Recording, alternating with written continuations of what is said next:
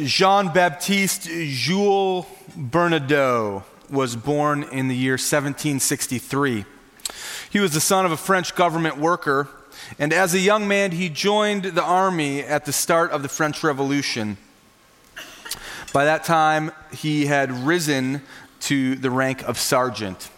Eventually, he became one of Napoleon's first marshals, but in an odd twist of history, Bernadotte found favor in the eyes of the King of Sweden, King Charles XIII, for his treatment of Swedish soldiers when they had been taken prisoner during the battle with Napoleon's troops. And so when Sweden's crown prince suddenly died in the year 1810, Sweden astonishingly offered to put Bernadotte next in line for the throne. The commander of a former enemy, the next in line for the throne of Sweden. This son of a French government worker was renamed Charles John, the new crown prince of Sweden. And in 1818, after the death of King Charles XIII, Bernadotte assumed the throne as King Charles XIV John.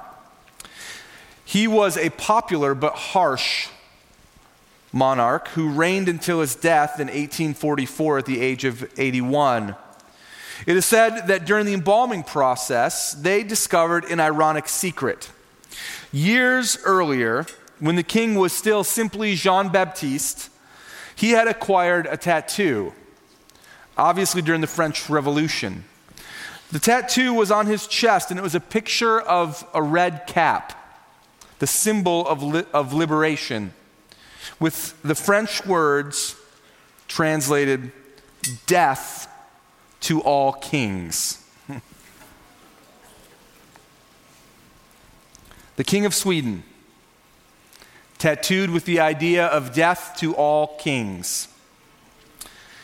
And in many ways, the Bible tells us that all people are like Bernadotte. We rebel against the king until we figure out a way to become a king ourselves. Psalm chapter 2 points us to this reality. I want to ask you to open your Bible with me. It's found on page 448 of the Pew Bible. Psalm 2 takes a step back, and it gives us the whole view of human history. And as you know, there is a different perspective in heaven than there is on earth. When you are in the middle of human history, as we are, you see parts and pieces and dynamics and decisions, and you get a glimpse, just a glimpse of the trajectory of human history. But when you stand above it all, as God does, when you stand outside of time, as God does, then you see the whole thing. God sees the patterns and propensities of humans. He knows the motivations of the heart and of the mind. And upon looking at us, he gives a warning and a call. A warning and a call to those who rebel against him, those who seek to establish their own kingdom. And the psalm, like so many other psalms, has a near fulfillment and a distant fulfillment. Some of the fulfillment of this psalm can be seen in the king after God's own heart, King David. But this morning we focus on the distant or complete fulfillment that is found in God's eternal king, King Jesus. Over the past couple months, we've studied two ways to live.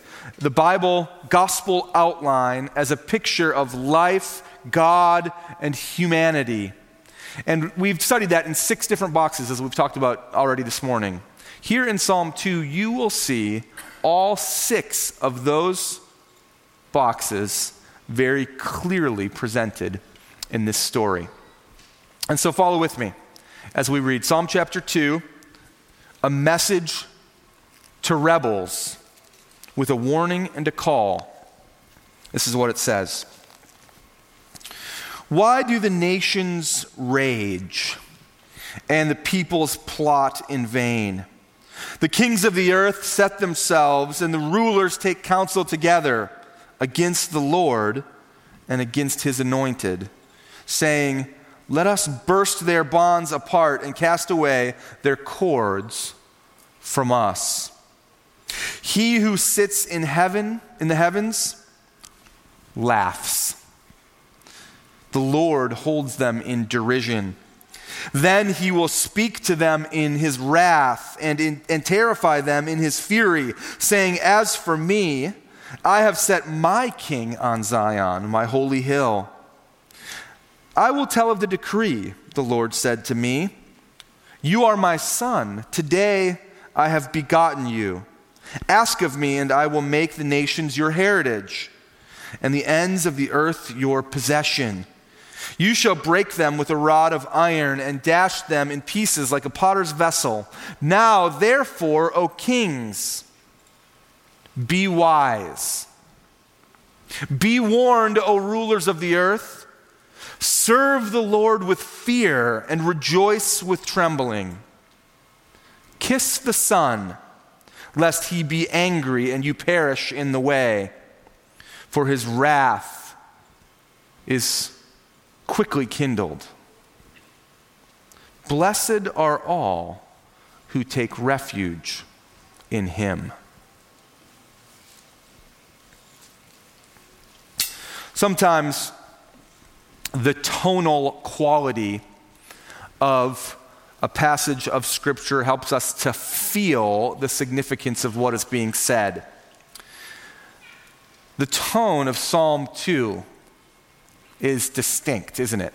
It has a seriousness to it, and it points really to severity and immensity of its subject. No soft words will do when people rage against the rule of God. And that's what the psalmist says happens.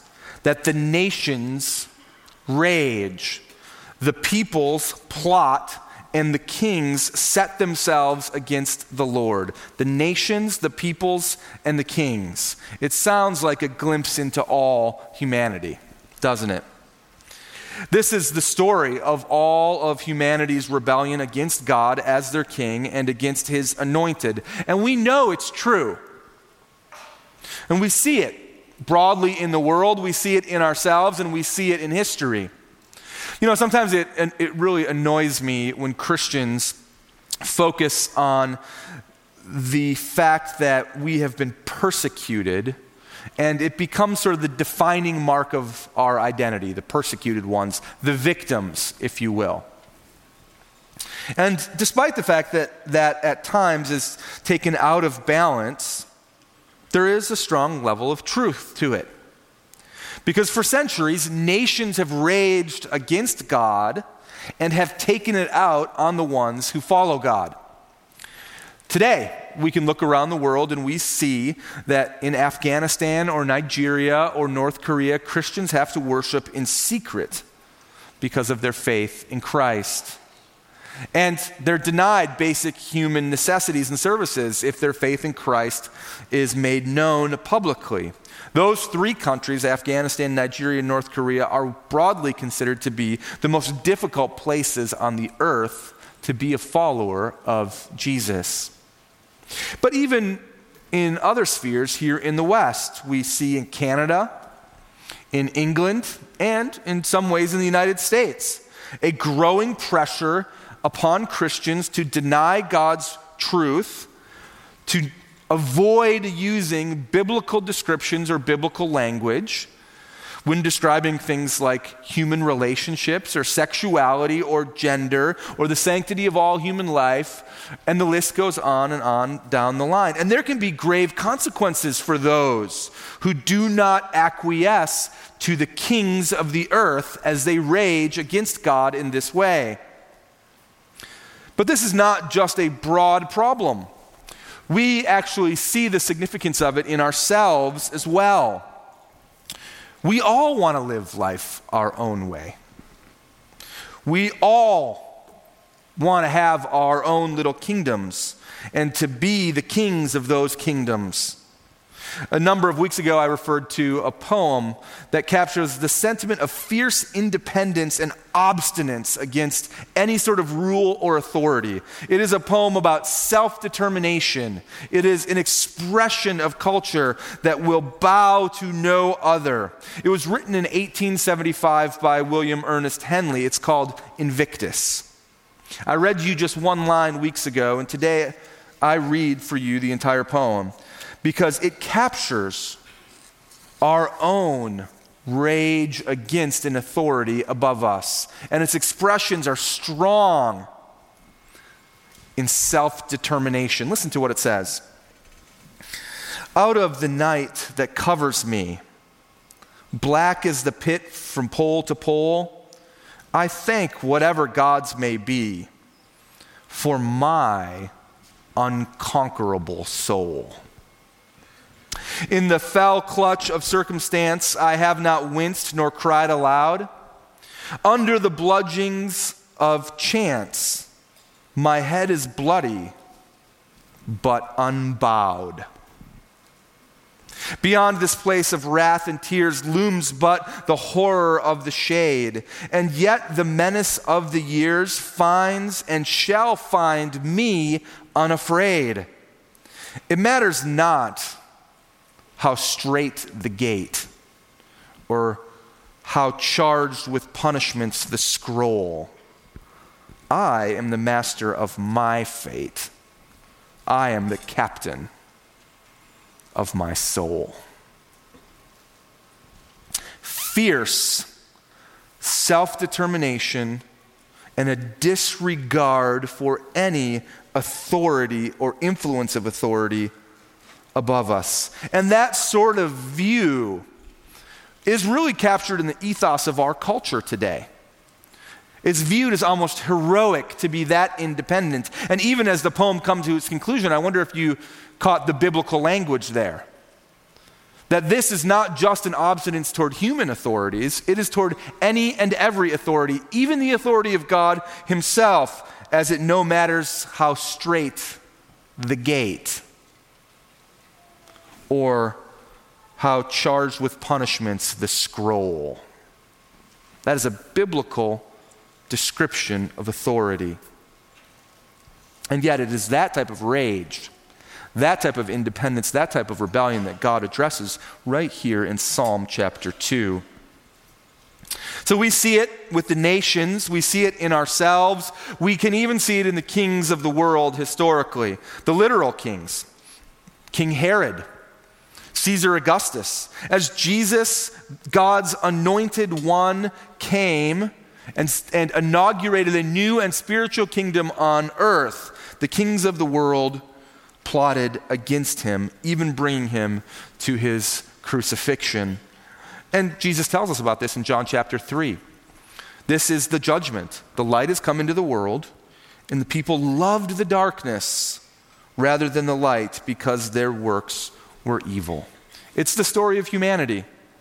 It's the story of kings rebelling against the king. And in verse 4, we see how God responds. It says, "He who sits in the heavens laughs. The Lord holds them in derision."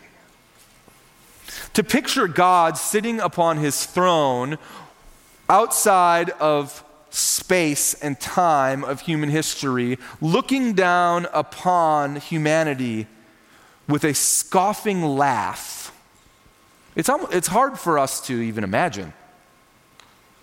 Why would the author use such strong descriptions of God in this moment? Well, because the idea of God sitting and laughing is so vivid that it points to the futility of the rebellion. No matter how hard we try to rule ourselves or others, it will amount to nothing. Our rebellion and our sin will always bring harm upon ourselves, upon others, and upon the world. And the fact that we continue to try so intensely to rule, and the fact that we continue to fail again and again and again, only further clarifies the futility of this quest. Think about it. Millions upon millions of dollars are spent even just in these few months of political campaigning, to stand against godly principles in the political realm of the West. In the East, the government agencies of China are organized in such a fashion to hunt private house churches that choose to worship God outside of the pre-approved means of the Communist Party. When we look in Europe, thousands of lives are expended, and the whole world economy is thrown up in the air and compromised under the guise of an expanding kingdom of Russia. And what does it all result in? Nations rise and fall. Leaders are born and leaders die. Money comes in and it goes out. Political structures are built and then torn down. And the word of the Lord remains forever. And God holds them in derision. He scoffs at them. Their efforts are wasted. They're futile in their attempt to rule. And so verse 5 and 6 says that he will then speak to them in his wrath and terrify them in his fury, saying, "As for me, I have set my king on Zion, my holy hill." God speaks to them in wrath and in fury. This is not the picture of a soft ruler, friends, who lets rebellion stand. But listen to what he says in his wrath, because at first it might sound to you to be a little anticlimactic. When you think of somebody speaking in wrath and fury, you picture someone with a loud and thundering voice, and maybe this is you. A loud and thundering voice that is announcing some kind of penalty. But that doesn't sound like what God is saying. But do not be confused, because that is exactly what he's saying. He's just not saying it the way that you might expect. God, in fury and in wrath, announces that he has set his king on Zion. This is the prophecy of the coming King Jesus. And we don't think of this as an expression of fury and of wrath, but those who would learn his coming and those who sit on this side of human history will know that not only did Jesus come to inaugurate a new kingdom, but through his death, burial, and his resurrection was established as the eternal king, and as the king, he will judge the world. The day of judgment will come for those who rebel against this king. Kings and commoners alike, presidents and citizens, refugees and wanderers alike, God's king will judge the world. Friends, this is sobering news, but it's good news. God doesn't let rebellion last forever. Think about in your own life, are you ever discouraged because you see those in power and how they scoff at God? Judgment Day is coming. Are you ever personally downtrodden because you are mocked or persecuted or held back because of your devotion to King Jesus? Judgment Day is coming. Are you tempted to feel sometimes, as I am, as if there is no hope. When you look at the thing around you, you look at the world around you, you see human history seemingly spiraling out of control, farther and farther and farther away from the way things are supposed to be, and you feel like, is there any hope? Know that God's king will reign from his holy hill, and he will cast down all of those who will oppose him. True and pure justice will be administered. Jesus talks about this in John chapter 5, that not only is he the Savior who gives life, but he is the king who will judge. As he says, truly, truly, I say to you, an hour is coming and is now here when the dead will hear the voice of the Son of God, and those who hear will live. For as the Father has life in himself, he has granted the Son also to have life in himself. And he has given the Son authority to execute judgment because he is the Son of Man. Do not marvel at this, for an hour is coming when all who are in the tombs will hear his voice and come out, those who have done good to the resurrection of life, and those who have done evil to the resurrection of judgment. All of human history will one day bow the knee to him who is both Lord and Christ, him who is both Savior and Judge. His name is Jesus. And so, there is a divine decree. The decree concerning this coming king in verses 7 to 9. Look at it with me if you have your Bible open. The prophecy concerning Jesus are words from the Father about his Son. And we see really three important parts of it. That he is miraculous in his birth and has divine nature. It's foretold in verse 7 when the Father says, "Today I have begotten you." His universal rule over all of the world as king is foretold when the Father says, "The nations shall be your heritage." And his judgment is foretold when the Father says, "You shall break the nations with the rod of iron and dash them in the potter's vessel." You know, sometimes we have the propensity to be confused about Jesus and to get his characteristics and his attributes out of balance. We're all tempted to do that. We want to focus on the characteristics and attributes of Jesus that we really would like applied to us. And we want to minimize the characteristics or attributes that we really don't want applied to us or don't want to think about because it makes us uncomfortable. We might think that just because Jesus was born in human flesh, that he could not be God's chosen ruler, but he is. And his resurrection from the dead proves it to be true, as he is divine. We might think that just because Jesus appears to be meek, that means that he will not reign in power, but he will. And his reign will have no end. And we might think that just because King Jesus is loving, and he is, that this means that he will not judge, but he will.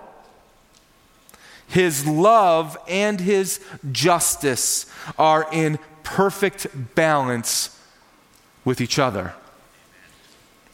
Jesus is glorious, he's majestic, he's powerful, he's mighty, and he is awesome in his reign. We proclaim him to be so. If we did not proclaim him to be so, even the rocks would cry out at the majesty of this king.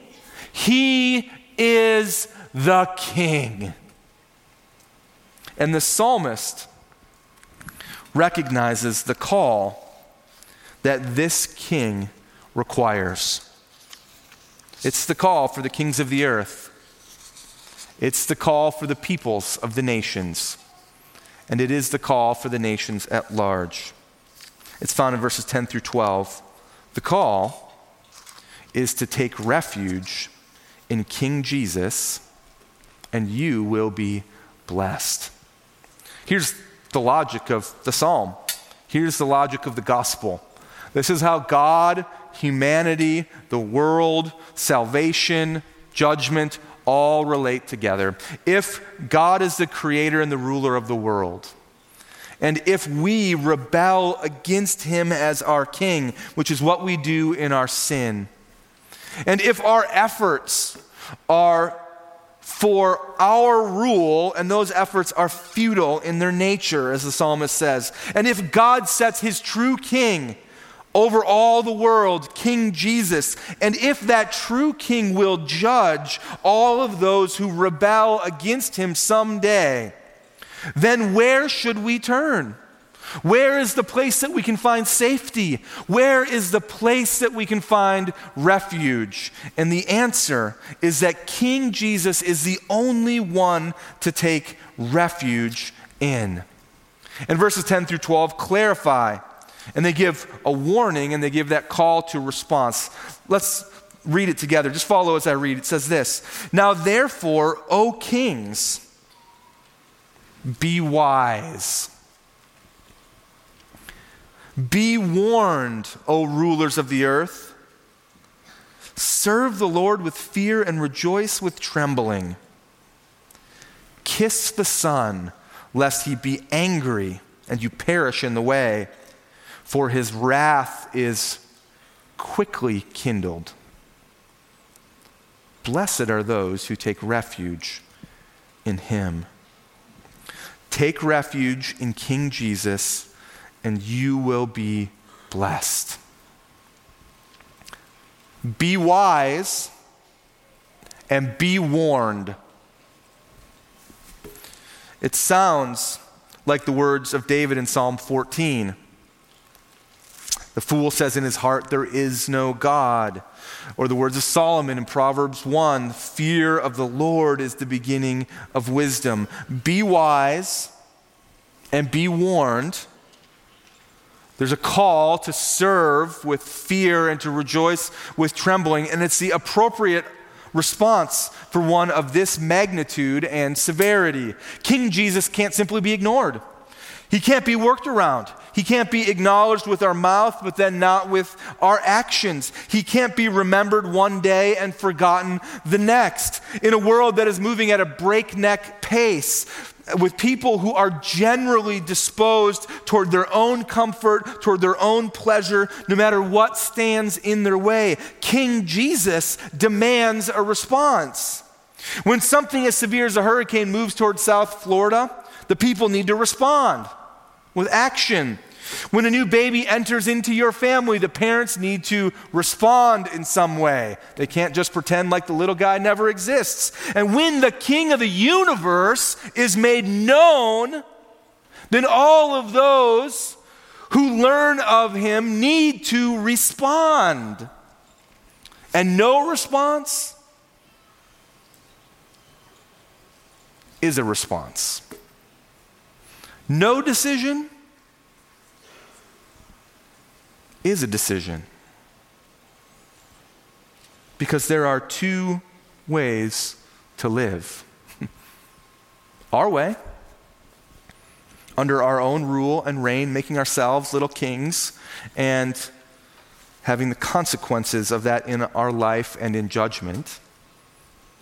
Or God's new way, under the rule and the reign of King Jesus, with the new life and eternal life that he and he alone can give. And so the psalmist says, be wise and be warned. How should we decide to respond to the true king? Verse 12 tells us, kiss the Son, lest he be angry and you perish in the way, for his wrath is quickly kindled. It's an interesting expression. Kiss the Son. We bend the knee and we bow the heart before him. He is the king.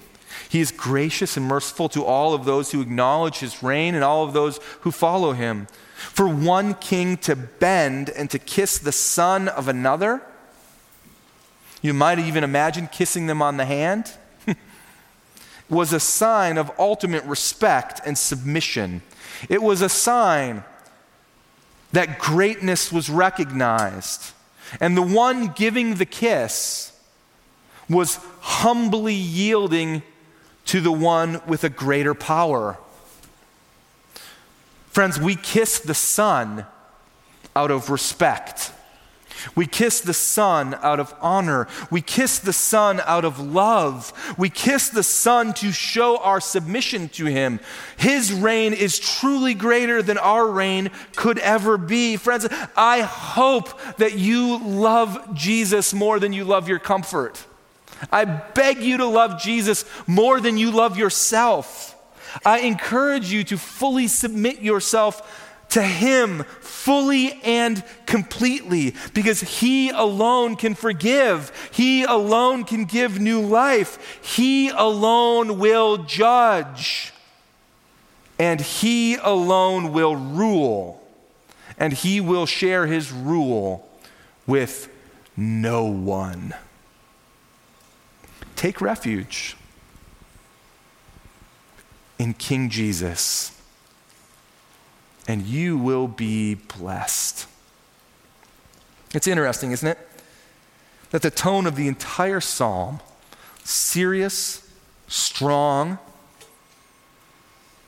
not harsh, but severe. But it ends with this one positive note. Blessed are all who take refuge in him. It's not a psalm without care and opportunity. Refuge is found in him. Refuge from judgment. Refuge from the raging nations, refuge from the storms of life, refuge even from our sinful propensities. And you can take refuge in him through faith. Take refuge in King Jesus, and you will be blessed. Queen Elizabeth II died this year, and despite the fact that the British sovereign is a figurehead in a democratic nation, she still carried with her much influence around the world. And you might have seen this autumn that a quote about devotion to King Jesus was attributed to Elizabeth, although it was actually said by her great-great-grandmother, Queen Victoria. And it was recorded by Dean Farrar, the Dean of England's Canterbury Cathedral, from 1895 to 1903. After the sermon, the Queen, who had carried much greater power than her great-great-granddaughter and much greater influence upon the Commonwealth in her day, spoke to him on the topic which he had chosen, and she said, "Oh, how I wish that the Lord might come during my own lifetime." "Why?" asked the preacher. "Does your majesty feel this earnest desire so much?"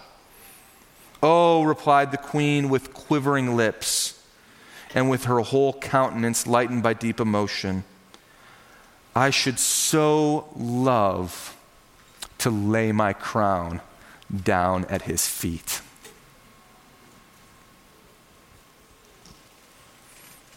It's a powerful image. A queen of the earth bending the knee and laying down the crown before the king of the earth. Take refuge in King Jesus, and you will be blessed. Queen Elizabeth II shared this recognition of her great-great-grandmother, shared the recognition of the difference between her royalty and the royalty of King Jesus. She desired, or so it said, that she would not be one of the rulers who take counsel against him, as Psalm 2 talks about. Instead, she desired to kiss the Son. Every year at Christmas, in a broadcast to the nation and a broadcast watched by millions, the Queen would share her Christmas address, which included personal stories of Christian faith as a key to all that she does. And some years ago, for example, she quoted a verse from the well-known carol, "In the Bleak Midwinter." And here, the Queen of England, with all of her wealth, with all of her recognition, with all of her history, with all of her influence, said, "What can I give him, poor as I am? If I were a shepherd, I would bring him a lamb. If I were a wise man, I would do my part. Yet what can I give him? Give him my heart." Take refuge. Take refuge in King Jesus, and you will be blessed. Let's pray.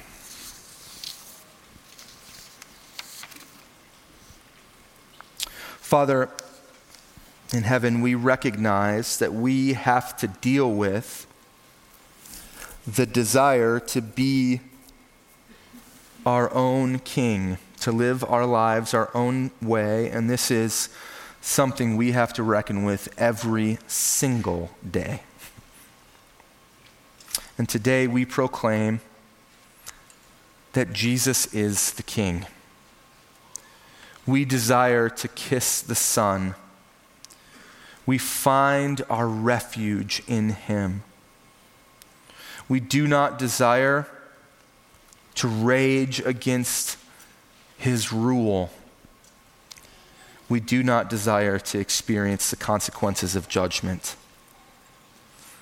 Today, we look upon your ruler who is on your holy hill, and we proclaim him to be both Lord and Christ, both King and Judge, and also our Savior.